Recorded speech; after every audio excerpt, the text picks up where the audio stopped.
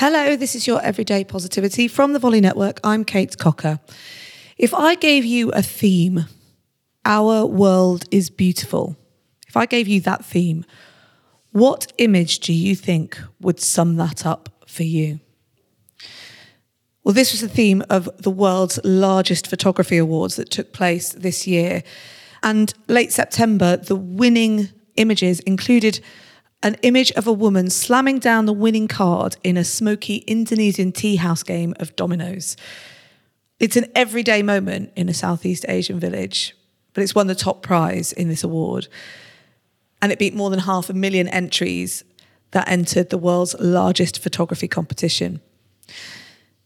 Now, what I love about this is it's a lovely community moment. You know, when you see that sort of an image, you see people together sharing joy and having fun.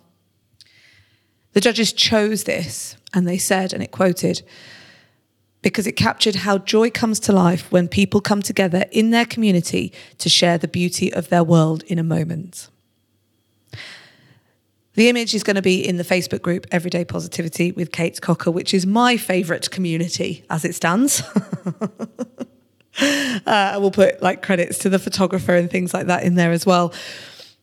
Look, community is one of those things that brings our world together. It's what makes humans humans, isn't it? That desire, that need to connect.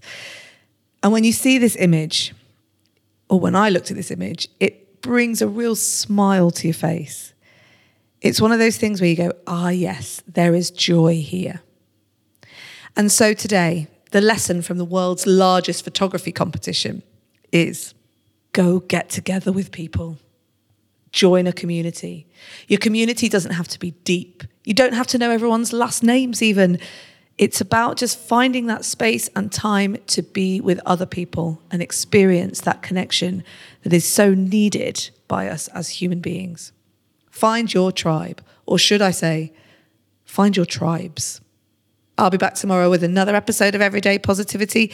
In the meantime, have a great day. And remember, you have 100% got this.